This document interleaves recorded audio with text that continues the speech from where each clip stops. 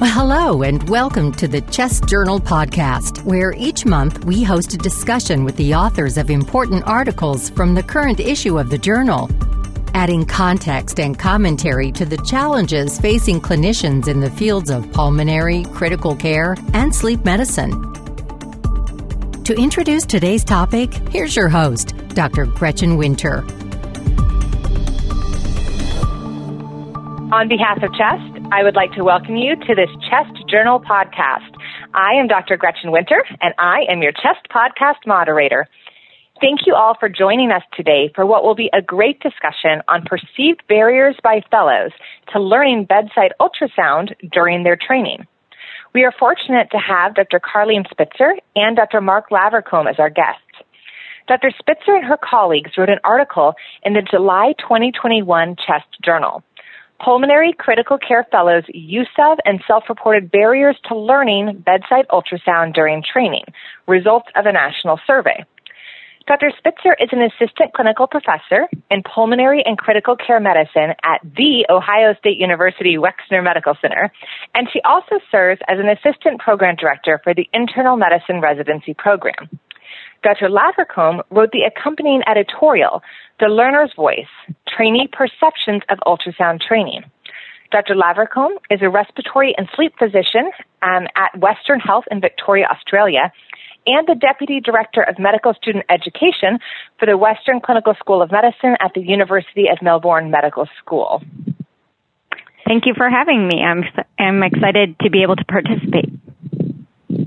Thank you for having me. It's an absolute privilege to join you. Absolutely. We are very excited. So to get us started, Dr. Spitzer, I'd like to start asking, why did you decide to research this topic in particular? What prompted you to ask this question? Well, first off, I should say that I'm really just pinch hitting for Anna Brady, who is the first author on the paper and who deserves most of the credit for this work. But back to your question, this research study was actually really born out of the Association of Pulmonary and Critical Care Medicine Program Directors Fellow Work Group, or the APCC-MPD. And all of the authors on this paper, aside from Christy Burkhart, were fellows when we decided to investigate this question.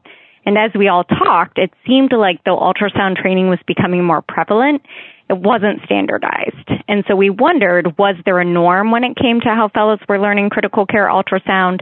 And if there was a norm or a standard, what was it? How were fellows learning ultrasound? What barriers were they encountering? And how comfortable were most trainees with the various exams? Great.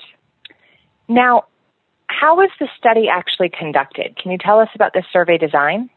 Yeah, we sent out a 20-question survey to all program directors who were part of the APCC-MPD, so a total of about 196 programs. And we asked these program directors to forward the survey on to their respective fellows. The survey included questions about procedural training and fellows' comfort with the various procedures. Fellows completed the survey through Qualtrics, and all of the responses were anonymous. So what did you find regarding how fellows learn and use ultrasound during their fellowship?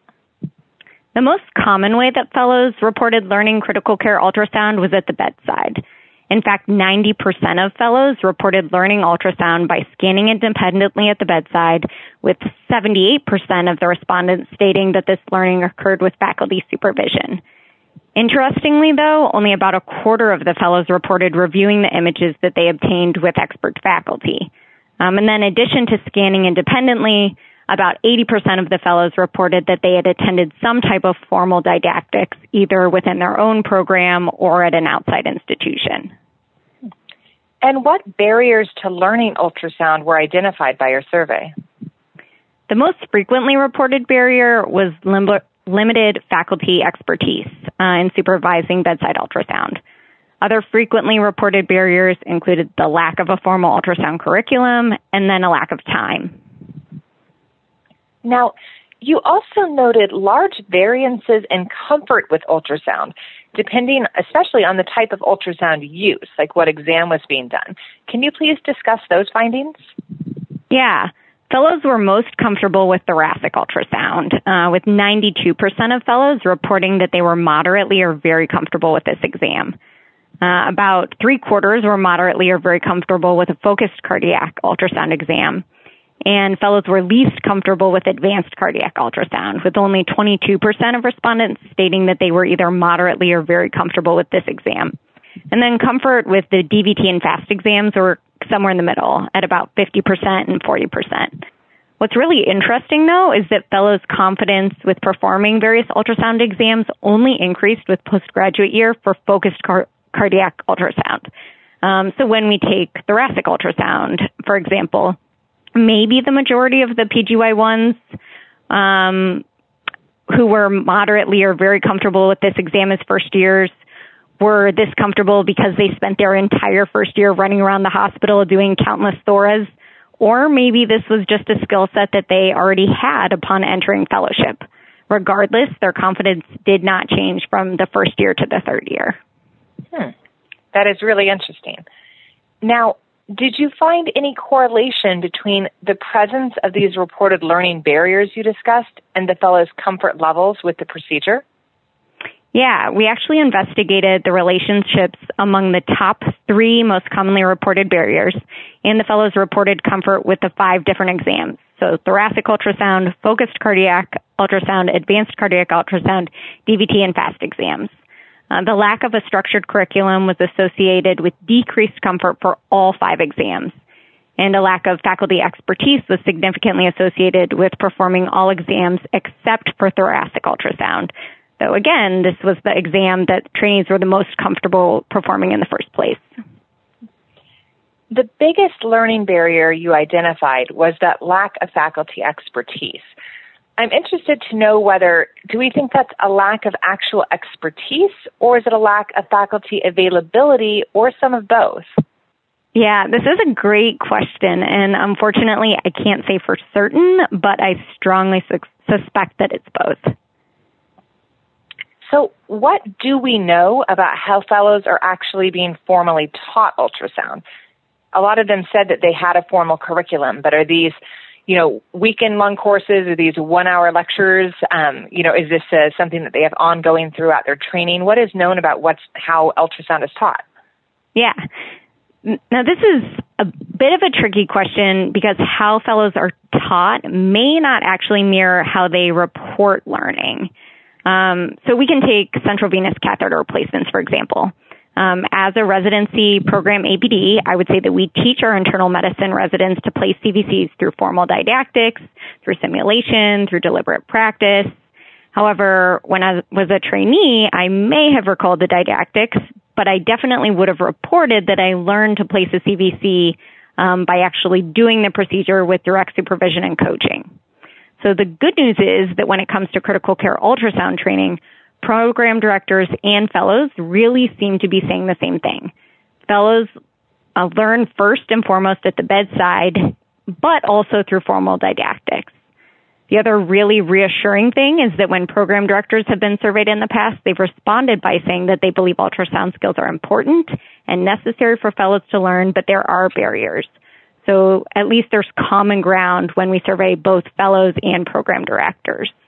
I guess with all of this said, the aspect that seems to be missing when it comes to ultrasound training is the expert review of fellows' images. This is something that's recommended by multiple different professional societies, including the Society of Critical Care Medicine and the American College of Chest Physicians. And so I think this highlights the fact that there's definitely still more work to be done.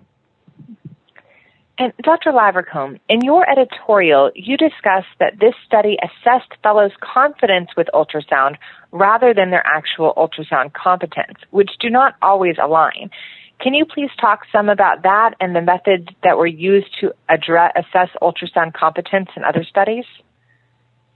Sure, thank you. So I think competence is a measure of how well you perform something or how good you are, whereas confidence might be how good you think you are. And I think I've had the experience, and I think most people will have had the experience of working alongside a colleague whose confidence probably was outsized compared with their competence. And there is medical literature around this. So in 2004, there was a paper on medical education from Australia looking at intern year doctors and their self-reported confidence and competency and the comparison, and saw that there really wasn't a good correlation. And I think many people will have heard of the famous now Dunning-Kruger effect, which suggests that people of lower performance levels in a particular skill often have a lack of insight into their level of performance and will over-assess their performance, whereas those who actually have developed more confidence might start to see the risks or the complexity of the task and will actually rate themselves more harshly. There was a paper in the Journal of Graduate Medical Education in October of last year which described this as basically competence being required in order to identify where you're incompetent. And I think that sort of sums it up nicely. In terms of how competence could be assessed, there are multiple different grading scales now that are used, and many of the listeners will have heard of things like BSTAT or EBUS-STAT or UG-STAT for ultrasound-guided thoracentesis skills and tasks assessment test. And I think the benefits of using a scale like this is that they're systematic and they test the specific skill. The learners and the supervisors know what is required and they're relatively easy to follow, and they lower the risk of there being observer bias. And interestingly, I think there are some papers now coming out which are using these tools for remote or post hoc assessment of procedural competence, and that's become especially important since COVID hit, where it's been harder to have people in the same room. And I think there are some interesting papers, as I mentioned, talking about remote assessment of skill competence using some of these tools.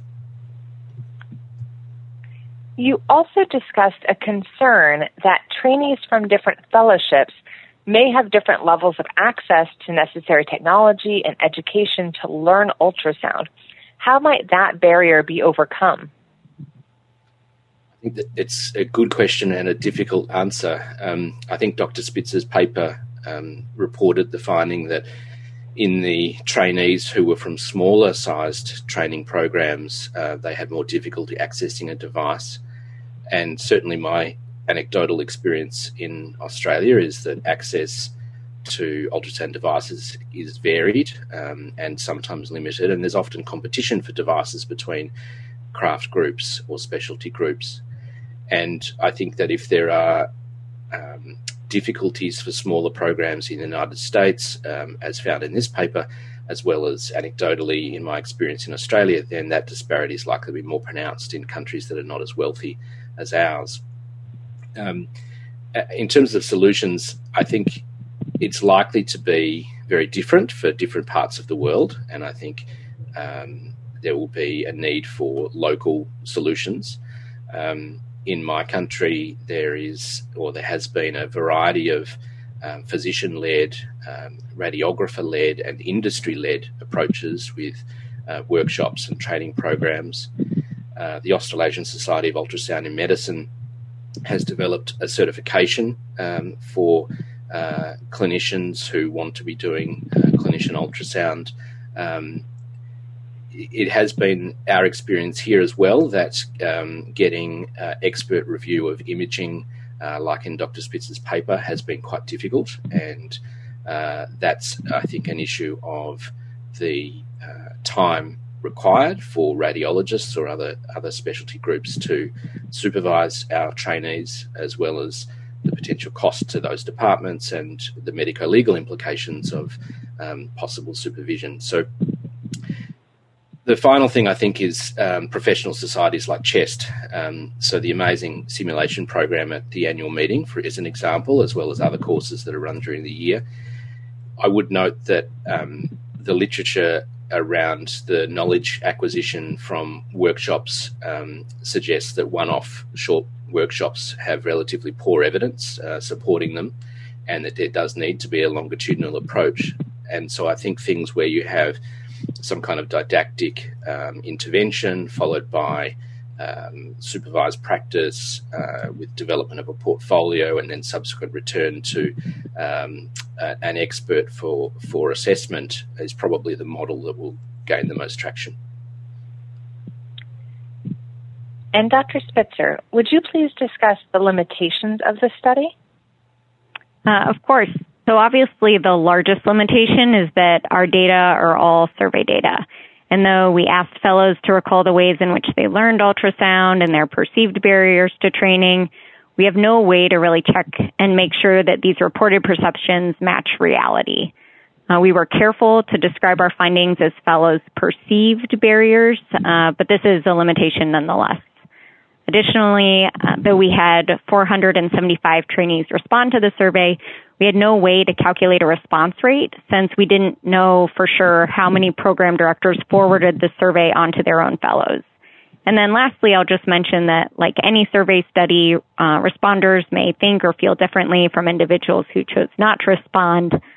I guess with all that said, I think our study does still contribute to the ongoing discussion about ultrasound training.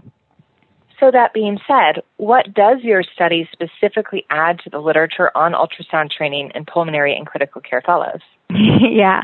Well, I guess we already knew what program directors viewed as barriers to ultrasound training. So back in 2010, Eisen and colleagues found that internal medicine critical care and pulmonary critical care program directors cited a lack of proficient faculty as a major barrier to training. This was echoed in 2014 in another study that also included surgery and anesthesia critical care program directors, and then again in a slightly different sampling of program directors in 2018. So I think it was well established how program directors felt. The same things kept coming up. We need more experienced and more expert faculty, and we need more time. However, up until now, what we didn't know was what trainees perceived the barriers to be, and that's really what we sought to answer with this study. So, given these results, there is concern that fellows are receiving varied and sometimes inadequate education in ultrasound use in the ICU. So, as ultrasound use becomes increasingly prevalent and expected in critical care, what are the implications of these findings? And furthermore, what do we do with these findings? How do you suggest that these results should be used to improve ultrasound training and fellowship? Dr. Spitzer? Yeah, I think this is a really important question. And in order to help illustrate why, I'd like to go back to that 2010 study that I referenced just a few minutes ago. And Mark actually also mentions this study in his editorial. And in this paper, the authors concluded that though a lack of faculty expertise was a problem in 2010, they didn't think that this would be the case as fellows were becoming more trained in ultrasound, and basically they postulated that the problem would essentially disappear. However, our results suggest that just implementing an ultrasound curriculum doesn't fix all the problems that exist or ensure that fellows will be comfortable with the various bedside scans going forward, and certainly may not be comfortable, let alone competent, to teach the next generation of learners. And Mark, you just alluded to this. In order to really advance the ball down the field, I think we need to ensure that fellows have a longitudinal curriculum with image acquisition, review, and feedback to determine competency, and then they need continued supervised opportunities to ensure that they maintain and improve their ultrasound skills. Dr. Lavercombe, do you have thoughts on this? I do, and I agree. I think that the Eisen paper optimistically was looking to a time when fellows would become attendings or consultant physicians in my country, and this problem would disappear. I think it seems to me that we need to recognise this as an important part of faculty practice, and Dr. Spitzer and her team discussed this in their paper about having actual dedicated time available to supervise trainees. And then the other thing I think that's really important is collaborations, and I think that collaborating and partnering with radiology, cardiology and other teams to have expert review of imaging, perhaps difficult case conferences, partnerships with cardiology for echocardiography, for example. I think these things are going to be where you might be able to get a bit more traction in terms of having more people involved, a broader pool of people to learn from and to do the supervision, and hopefully a more sustainable teaching program moving forward. Now, Dr. Spitzer, what are the next steps for research on this topic? Yeah, to Mark's point earlier, I think we really need to investigate not only perceived barriers and comfort, but also competence. I think that's where we go next. So, as we finish up this discussion, can you each please give our listeners a closing thought on what you learned from your experiences in this study? What do you want our listeners to take away from this discussion? Dr. Spitzer? Thanks. Before we close, I'd really like to take just a moment to formally thank all of the other co-authors on this manuscript, Drs. Brady, Kelm, Brosnahan, and Latifi, as well as Dr. Christy Burkhart, who served as the faculty contact for this study, and all the other faculty members of the APC-CMPD, because without all of their help, none of this could have happened. But to get back to your question, I think through this study, I learned that though we've made definite strides in terms of programs' ultrasound curricula, we still have a ways to go before fellows are comfortable, let alone competent with all of the bedside exams. And like Mark just mentioned, in order to fix the problems going forward, we need to first ensure that fellows are comfortable and competent by graduation, but then also that they have some form of protected time when they become faculty members themselves, so that they have both the expertise but also that dedicated availability and time to train the next generation of providers. And Dr. Lavercombe.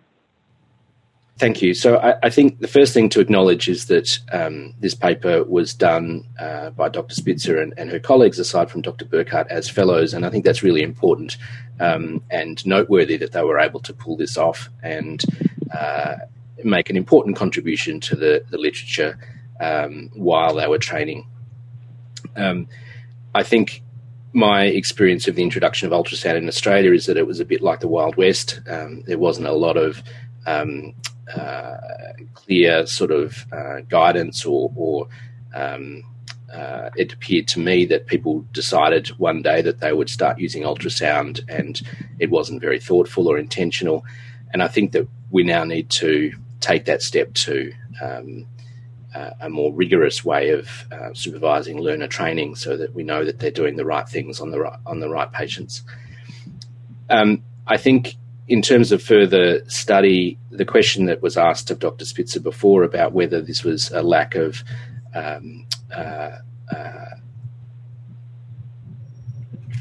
actual expertise using ultrasound or available faculty, I think that would be an interesting question to answer in another follow-up study as well, in addition to Dr. Spitzer's suggestion of trying to assess learner competence. Well, a big thank you to both Dr. Spitzer and Dr. Lavercombe for an interesting discussion on an important topic, and a big thank you to our CHEST community for joining us. I'm Gretchen Winter, and this is a CHEST podcast. Until next time.